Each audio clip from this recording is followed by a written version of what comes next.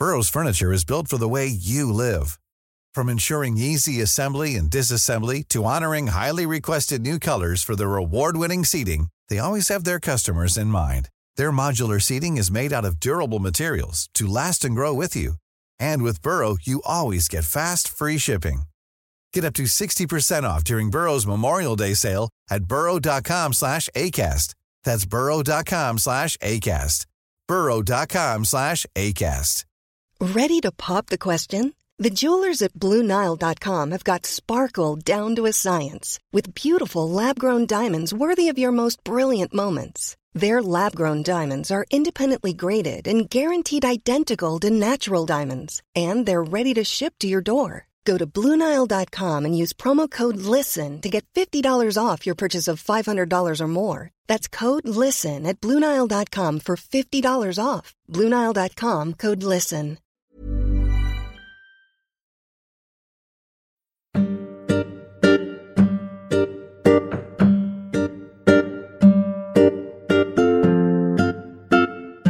Welcome to the Progressive Britain podcast. This is the review show for episode 30 on trans rights with guest Heather Peto. I'm Progress Deputy Editor Conor Pope, and I'm joined by Director Richard Angel to go through your responses.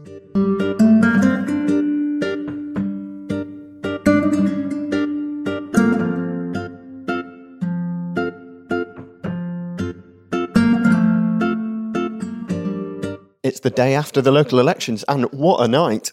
I can confirm that Labour has gained Barnet, Westminster, Wandsworth, North East Lincolnshire, Trafford, Walsall, Havering, Solihull, Dudley, Hillingdon, Stockport and Harrogate. They've just announced Kensington and Chelsea. Actually, we've made all of that. We're recording this on Wednesday because we'll be out on the doorsteps for all of polling day. So I actually have no idea what the results are yet. But I think we're expecting a good night. I think we are. Labour's basically up for election in urban-only areas, and two things are in our favour in particular. Firstly, there's a kind of competence battle. The councils that are the terrain this time, whether you look in London, where you've got Wandsworth, Westminster, Kensington, Chelsea, Barnet, are up for grabs. The Tories have kind of cut to the bone in these areas where they're barely running councils anymore, as you saw in the fallout of Grenfell, where the local services fell over when people really, really needed them. But equally, when you look at Trafford or Amber Valley, they've had Conservative councils for a long time now and things are in trouble there. Or North East Lincolnshire, where hopefully Labour is kind of hoping to bounce back after one term out of office, but where the record locally isn't very good and voters aren't particularly happy. So you've got a kind of competence in all those places where the focus is the Tories are really starting to be found wanting in their local community, and low council tax just isn't cutting it anymore. Secondly, you've got a kind of cultural force where you've got basically the kind of revenge of the Remainers in all these urban areas going out to vote for Labour. You've got high BME voters who are annoyed by Windrush, obviously nationally, and I think in particular in London, there's still a massive hangover from the Zach Goldsmith campaign. There's obviously some enthusiasm still for Corbyn and particular hatred for Theresa May. And one of the things that I think is remarkable about this whole campaign is the Tories are barely fighting it. You know, nobody wants to be mayor of London. They haven't got a champion or a ringleader out there across the capital city. And what is their message across the country? They basically don't really have one. It's still a kind of don't endorse Corbyn thing, but I barely even see them make that, let alone... Yeah, well, I mean, look at the week that the Tories are having. It started, obviously, with the Home Secretary resigning, which I think even by Wednesday, which is, as we speak now, it feels like it's slightly disappeared a bit. But the Home Secretary resigning is a big deal. And the issue that she was resigning over, Windrush, the Tories have done a 3-line whip on Wednesday and an opposition day debate on Windrush when they haven't done a 3-line whip on a Labour opposition day motion in a year. The idea that they're doing that the day before the local elections is really quite incredible. And Labour succeeded in calling all their MPs back, all the chaos that will have caused in various places around the country. And then the Jeremy Hunt statement in the Commons on Wednesday about failures in the NHS over breast cancer screening. So it is, in a political sense, is an incredibly bad run-up for them. Nothing is going in their favour by any way, shape or form. And I don't think Conservatives will be jumping out of bed when their 5am alarm goes off tomorrow to do a dawn raid. They're hardly going to have their tails high when they're on the doorstep. I think a lot of Tories will sit this out, quite frankly, And I think it is going to be a good night for Labour as we're pulling together as a party. A lot of the counts will be done throughout Friday daytime rather than overnight on the Thursday. So I'm sure as people listen, a lot of results won't have come in yet. So, we can't do the analysis now, and I don't think there'll be analysis to be done quite on Friday morning. But we will be able to be providing lots of analysis on Saturday, the 5th of May, which is the Progress Annual Conference. And it's going to be an absolutely brilliant conference. It's going to be kicked off with Alistair Campbell doing a barnstorming speech on a series of issues, particularly covering Brexit and the causes of Brexit and various internal Labour things that you'll find interesting. I think we've got a really good state of the party panel, which kicks off with Ellie Mae O'Hagan, who is from the Corbynista camp in the Labour Party, Wes Streeting MP, who is more from our stable, it's fair to say, and they'll, I'm sure, have a really vibrant debate with other people like Stephen Bush and with Claire Coghill, who's the leader of Waltham Forest, who we imagine has just been re-elected on Friday morning. Other things throughout the day, you've got Stella Creasy appearing, Ben Bradshaw, Seb Dance, and we have got a final question time palette, which is absolutely brilliant. Diane Abbott, Liz Kendall, Mary Cray, Andrew Eagle, and Councillor Georgia Gould, who is the leader in Camden, which is chaired by Aisha Hazarika. So it's, I think, quite exciting. One of the other things, we've got a special live recording of the podcast with John O'Farrell, who's writer of the memoirs Things Can Only Get Better and Things Can Only Get Worse. So do send your questions for him to us via iTunes as an iTunes review, and be quick because we're recording that on Saturday morning. That'll be out on Tuesday morning to download as usual. Tickets for the conference will be available on the door if you haven't got yours yet. £13.50 for members and £35 for non-members. Conference starts at 10 a.m. at the TUC's Congress House in central London. Tottenham Court Road is the nearest tube for that. And the Marlon Solomon podcast was a really popular with our listeners. I think it was the second most listened to in the first 48 hours that it had been up online. Marlon is doing his one-man show on anti-Semitism and conspiracy theories at the conference. So come along and you can get a ticket for that. That is such a good show. I saw it for the first time a couple of months ago and may go and watch it again this weekend. But so obviously I've been away for a couple of weeks from the podcast, but obviously I've been listening in. It's, it's all right without me, but it was...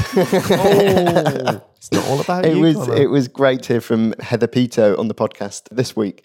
It's brilliant news that she's standing for Labour's NEC. So she's been touring the country for both the NEC election and crucially for local elections, particularly campaigning in nearby Derby and Amber Valley near where she lives. And we're obviously fingers crossed for good results in both of those places throughout the rest of today.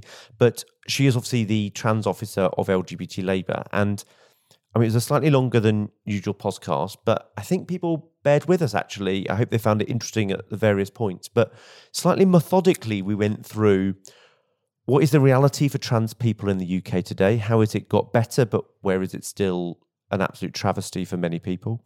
What was the original need for the Gender Recognition Act? How has time demanded that change in line with self-definition? Why that won't lead to the kind of fall down of all of human society, which if you read the Sunday Times and various other things, some of the appalling debate that has taken place around it would suggest, and why there is that kind of need for change and how it will really help people who are sometimes either caught in limbo between their various statuses, as Heather outlined, in a way I hadn't really ever thought of insurance, for example, that becomes a very real reality for your lives, etc.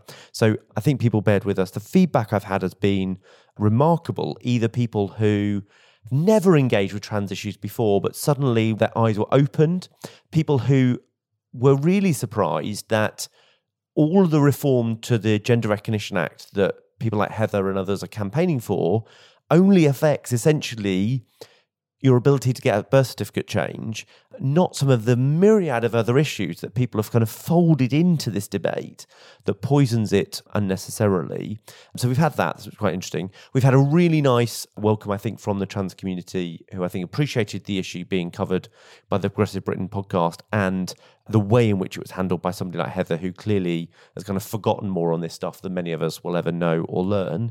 But there has been a bit of a backlash from a very small number of people, most of which I think it's fair to say haven't actually listened to the podcast, which I think is so disappointing because on an issue like this, we were trying to like I said, meticulous to separate out some of the different issues and to really focus on why there needs to be reform to the Gender Recognition Act and how that doesn't interplay with some of the issues that other people might have, most of which come about because of the Equalities Act that was written by not just two women, but two amazing feminists in Harriet Harman and Vera Baird, but actually that has a really quite positive settlement that people are relatively happy with the status quo, but have kind of made up these fears that GRA reform will somehow lead to essentially Equality Act provisions reform. And there's no evidence for that. And as Heather pointed out, the jurisdictions, whether they be Argentina or Ireland, that have passed this form of self-declaration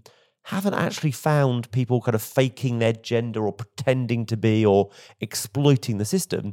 Because as Heather outlined, is you have to basically kind of swear not just an affidavit, but I forget what she called it now, but a kind of a legal document that is covered, that if you breach it, is potentially 2 years imprisonment. It's not a kind of, it's not a light piece of paper that you might do on a whim. And I think it's sad that there are some people who've come up against it. And somebody said they would leave Progress because we'd done the edition, which I thought was really sad.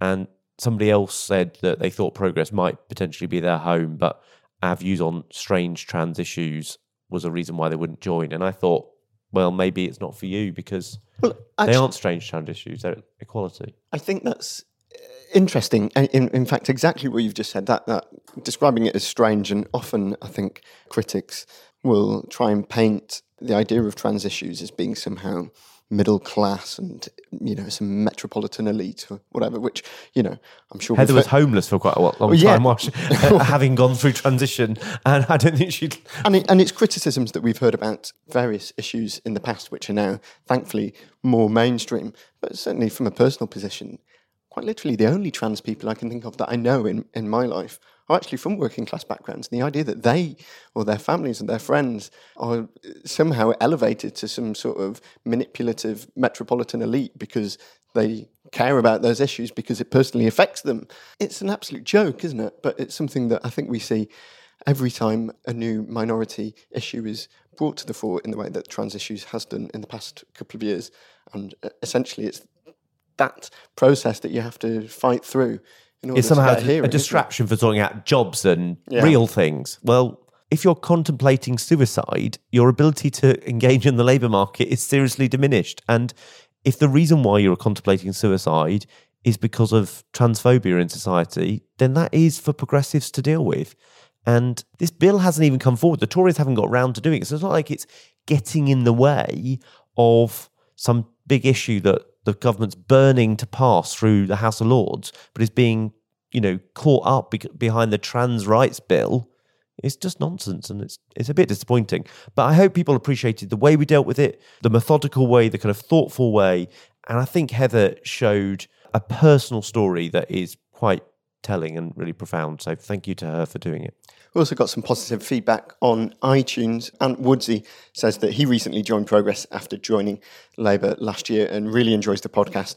Unfortunately, he can't make it to annual conference this weekend because it's his birthday. Oh, well, happy birthday to Ant. And of course, he'll be able to listen to the podcast live, being recorded at Progress Annual Conference on Tuesday morning. It'll be out at 6 a.m, but also through the following week. Most of the sessions will get put up on our SoundCloud account.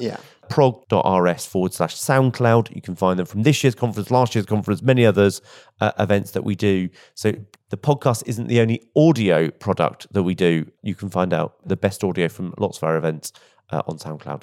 Anyway, and if you send us your name and address, we will make sure that we put a birthday Progress mug in the post for you. And on that, we have a political pub quiz question every week. So this week we asked which US president refuses to use a telephone in the White House?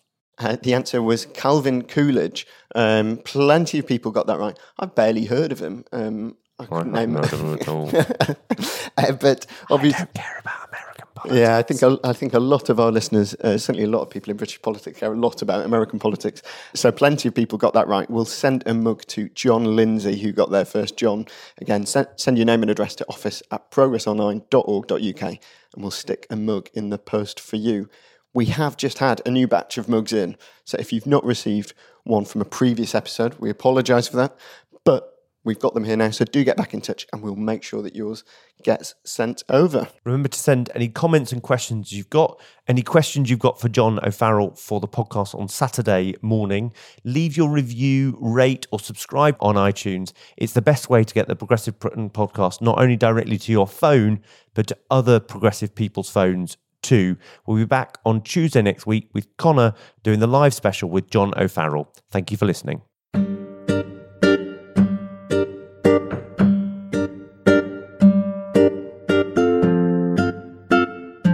You've been listening to the Progressive Britain podcast with Connor Pope and Richard Angel.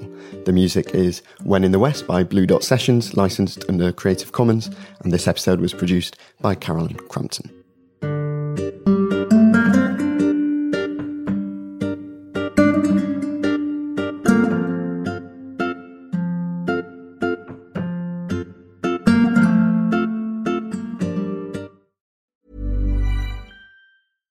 Want flexibility? Take yoga. Want flexibility with your health insurance? Check out United Healthcare Insurance Plans. Underwritten by Golden Rule Insurance Company, they offer flexible, budget-friendly medical, dental, and vision coverage that may be right for you. More at uh1.com. Planning for your next trip? Elevate your travel style with Quince. Quince has all the jet-setting essentials you'll want for your next getaway, like European linen, premium luggage options, buttery soft Italian leather bags, and so much more. And it's all priced at 50 to 80% less than similar brands. Plus, Quince only works with factories that use safe and ethical manufacturing practices. Pack your bags with high-quality essentials you'll be wearing for vacations to come with Quince. Go to quince.com/trip for free shipping and 365-day returns.